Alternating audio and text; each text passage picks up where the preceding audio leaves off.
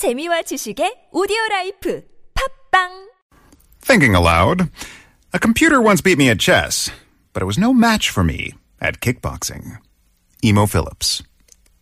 Looking good.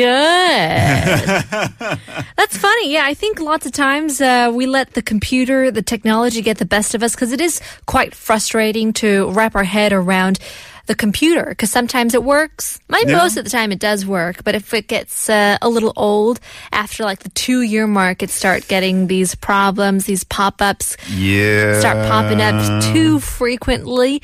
Things start slowing down. You think, do I need to reinstall everything? Should I just start from scratch? That's what I do. Yeah. When things really start slowing down, I'm just like, nuke.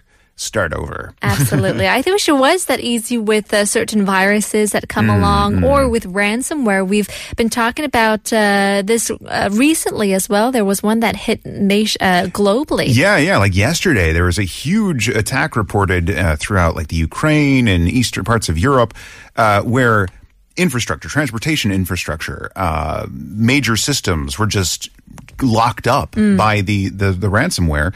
And the alert on the person's computer said, pay $300 and we'll unlock your system. Right, absolutely. We'll talk more on that in just a bit.